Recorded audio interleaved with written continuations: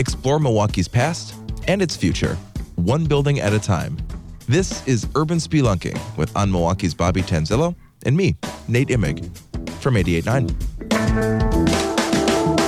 All right, going to the east side this week on Urban Spelunking to the former Vitucci's. And you know what? People have been going to the former Vitucci's on the east side we're going there for 85 years. That's right. Yeah, it closed back in November, but it had a really great run, 85 years, all under the same family ownership, which is extremely rare, and not just in Milwaukee, but really anywhere. And interestingly, can I just point out really quickly that although we all know it as Vitucci's and the family's name Vitucci's, for a lot of those 85 years, it was not called Vitucci's, which I had not known. Yeah, so what was it called? It was called My Office. Brilliant. Which apparently no connection to the long-lived downtown My Office. That's right. So I wonder if there was ever an overlap. No. Probably for the best. You can only have one office that's a bar. But, sometimes when you're doing these research, I just expected it was always called Vitucci's. And I started seeing ads in the newspapers for Frank Vitucci's My Office. Yeah. I'm like, what? And there it was. So in the complete podcast, we talk more about the future of Vitucci's and what might happen in this building. But let's just start with the family. I mean, this is such an interesting story. This Italian family that ran this business for 85 years. Let's go back to the beginning. When did they settle in Milwaukee? Well, it's crazy because it starts with this guy, Michael Vitucci, who came from Italy early in the 20th century, went to the Third Ward, had a couple of businesses there, one of which was a bar and restaurant, which is how his son, Frank, gets in the bar and restaurant business. And Frank is the one that opens Vitucci's. Okay. But Michael's interesting because he becomes sort of a respected and important figure in the Italian Third Ward at the time. And when there are these sort of warring black hand gangs, which is sort of like an early mafia thing, he's able to kind of bring them together and create this peace between these warring factions. That is so interesting. Yeah, and so like a judge who is not Italian, just a judge in the city, calls him the king of the Third Ward because he's able to kind of wield this sort of power over people just because he's so respected. Everybody's willing to come and sit with him because they trusted him.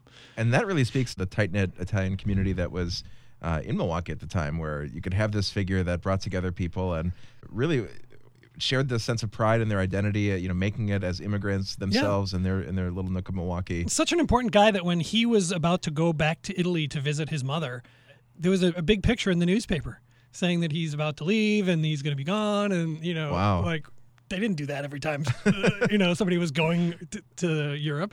And then when he comes back, there's articles about how the Third Ward was rejoicing and partying all night long at the return of Michael Vitucci. So what was his business? He had taken over a business that sold, very popular in the day in Italian, all immigrant communities, and maybe in its own way sort of popular now, sold steamship tickets, did money exchanging so that a lot of people would send, as they do now, would send money home to their families. They came here to work to make lives better for people back home too. So did that kind of work, and then he also had the bar and restaurant. And Vitucci's itself, whatever name it was at the time, went through all these different changes over the years. And it looked like it was kind of a higher-end place, a nice supper club where you sit down and have a nice steak dinner. It wasn't just like a corner bar that some people might know Vitucci's as most recently. Right. Well, it's interesting because I think people of the last, let's say 30 years, 40 years, all sort of have their Vitucci moment, the sort of era when they went to Vitucci's and sort of felt like it was theirs. In the late 80s was when I was there because bands played there and we played there. Yeah, you were in a band? You played that? Yep.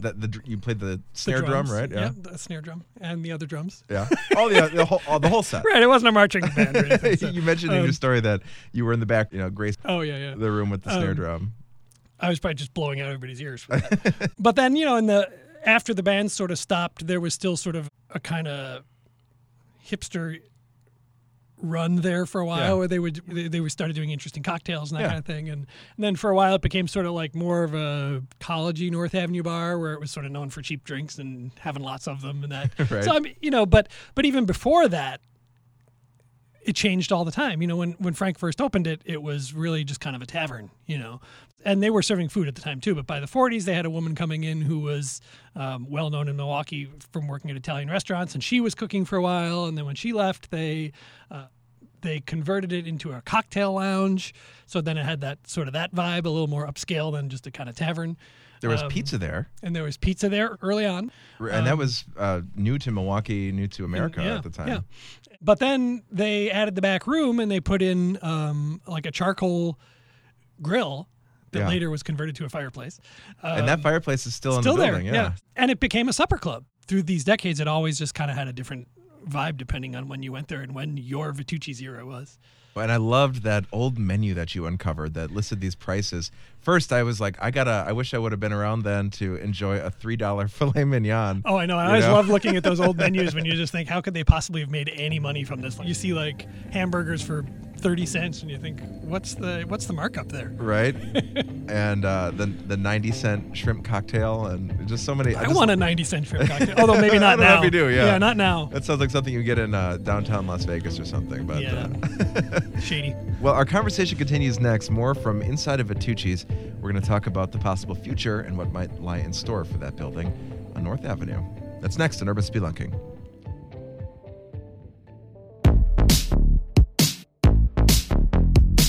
Nonprofit Radio Milwaukee is brought to you by you. A membership contribution is your personal commitment to music and to Milwaukee. Visit radiomilwaukee.org to check out our donor benefits and the thank you gifts you can get to show off your 88.9 pride. And we're back on North Avenue at the former Vitucci's. It's been closed since November, and as we learned, just such a rich family history there. 85 years in the same family. And I guess that just begs the question. I mean, it seems like longer. Like it's been closed since November, but it feels like longer.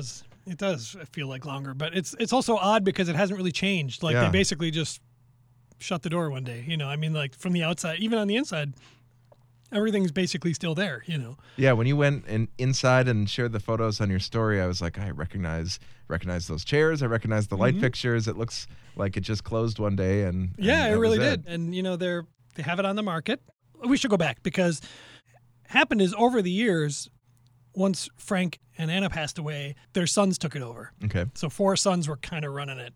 But you know how that's not going to work, right? So over time, what happened is various branches of the family were running it at different times, which also sort of accounts, I think, for why we talked about before how Vitucci's changed over the years. If, when Myron was running it with his dad, Myron, that's when they had the music because Myron was into that. But then when they weren't really running it anymore, it changed from that because another branch of the family took it over. Yeah, you mentioned the music. There was a time when there was a singing bartender. That's unrelated. Okay, I mean, so strike that. Yeah, that was not there. Continue. So what happened is, they had this huge family, I should say, too, that Frank and Anna lived upstairs in the apartment, which is, I think, a decent-sized apartment. But I should point out that they had 12 children. Wow. So there are 14 people. There's no way that apartment or any apartment is big enough for 14 people. But anyway, so they have this huge family. Part of the reason I think it lasted so long is because there were so many branches and generations of these branches willing to kind of have a go. So because they had this big family, there was always kind of fresh blood that was ready to take it over with Yeah, their ideas. and what happened is they sort of ran out of fresh blood in the sense that, a couple of years ago, the Mike Vitucci that I talked to, who is not the Mike Vitucci that also owns the Belmont and a bunch of other businesses. 2 different unrelated Yes, Vituccis. cousins. Oh, okay. Cousins, Okay. yeah, but not the same guy. Got it. Yeah. Okay. So that's why I called him Illinois Mike in the story, because he lives in Illinois. Okay.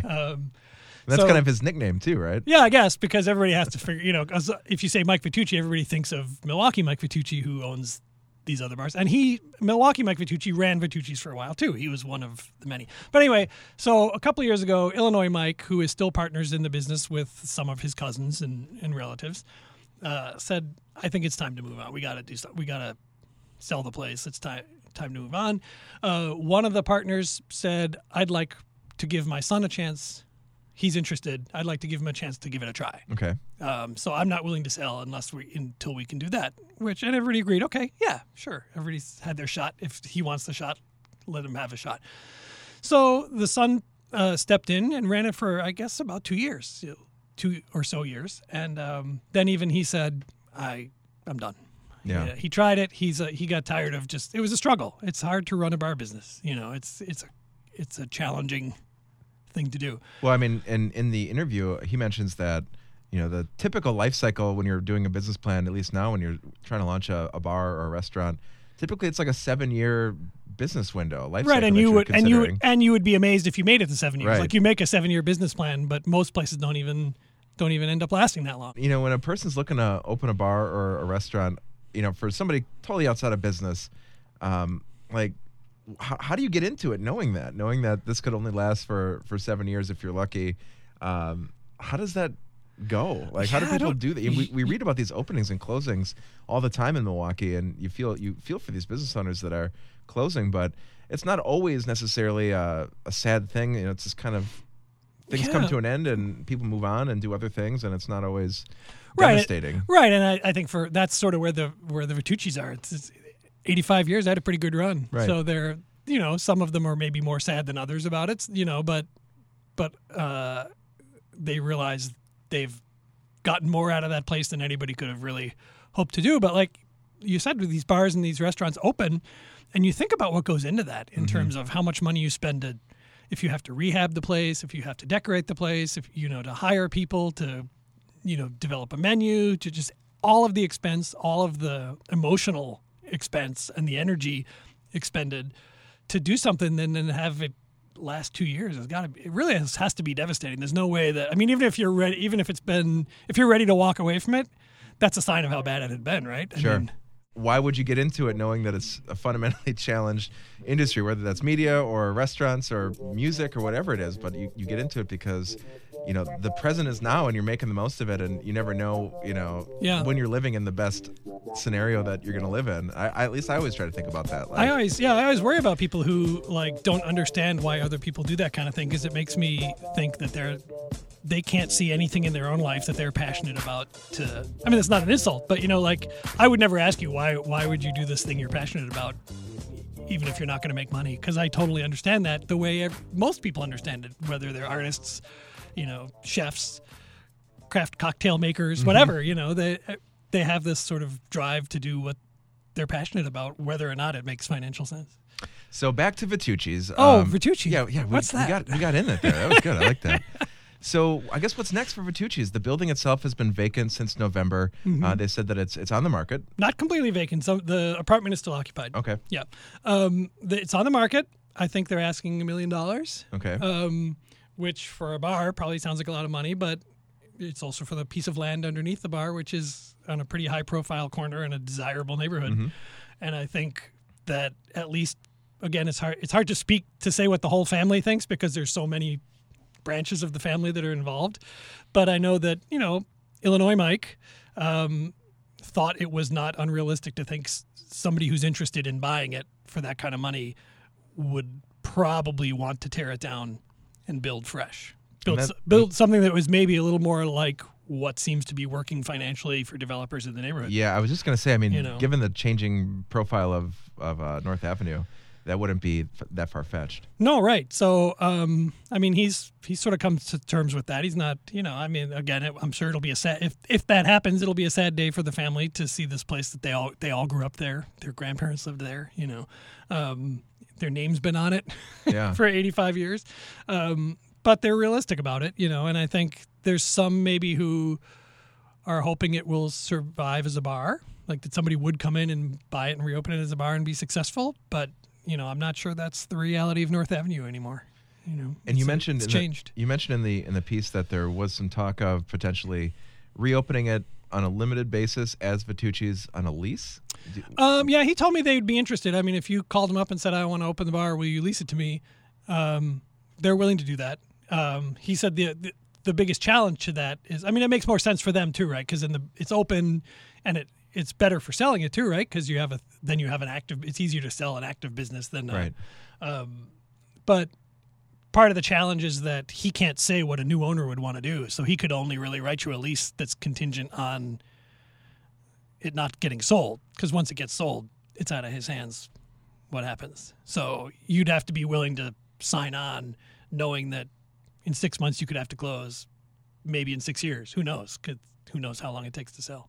Well, no matter who's in running the business, it's going to have to be back to that passion, and sinking not just money into it, but also a vision and an idea, and hopefully that comes to life. Yeah, and maybe somebody wants, maybe somebody sees a chance to make a little money or to get their foot in the door in the industry, if they're looking to do that. And maybe that's an entryway, like a less scary way, less risky way to do that, because everything's there.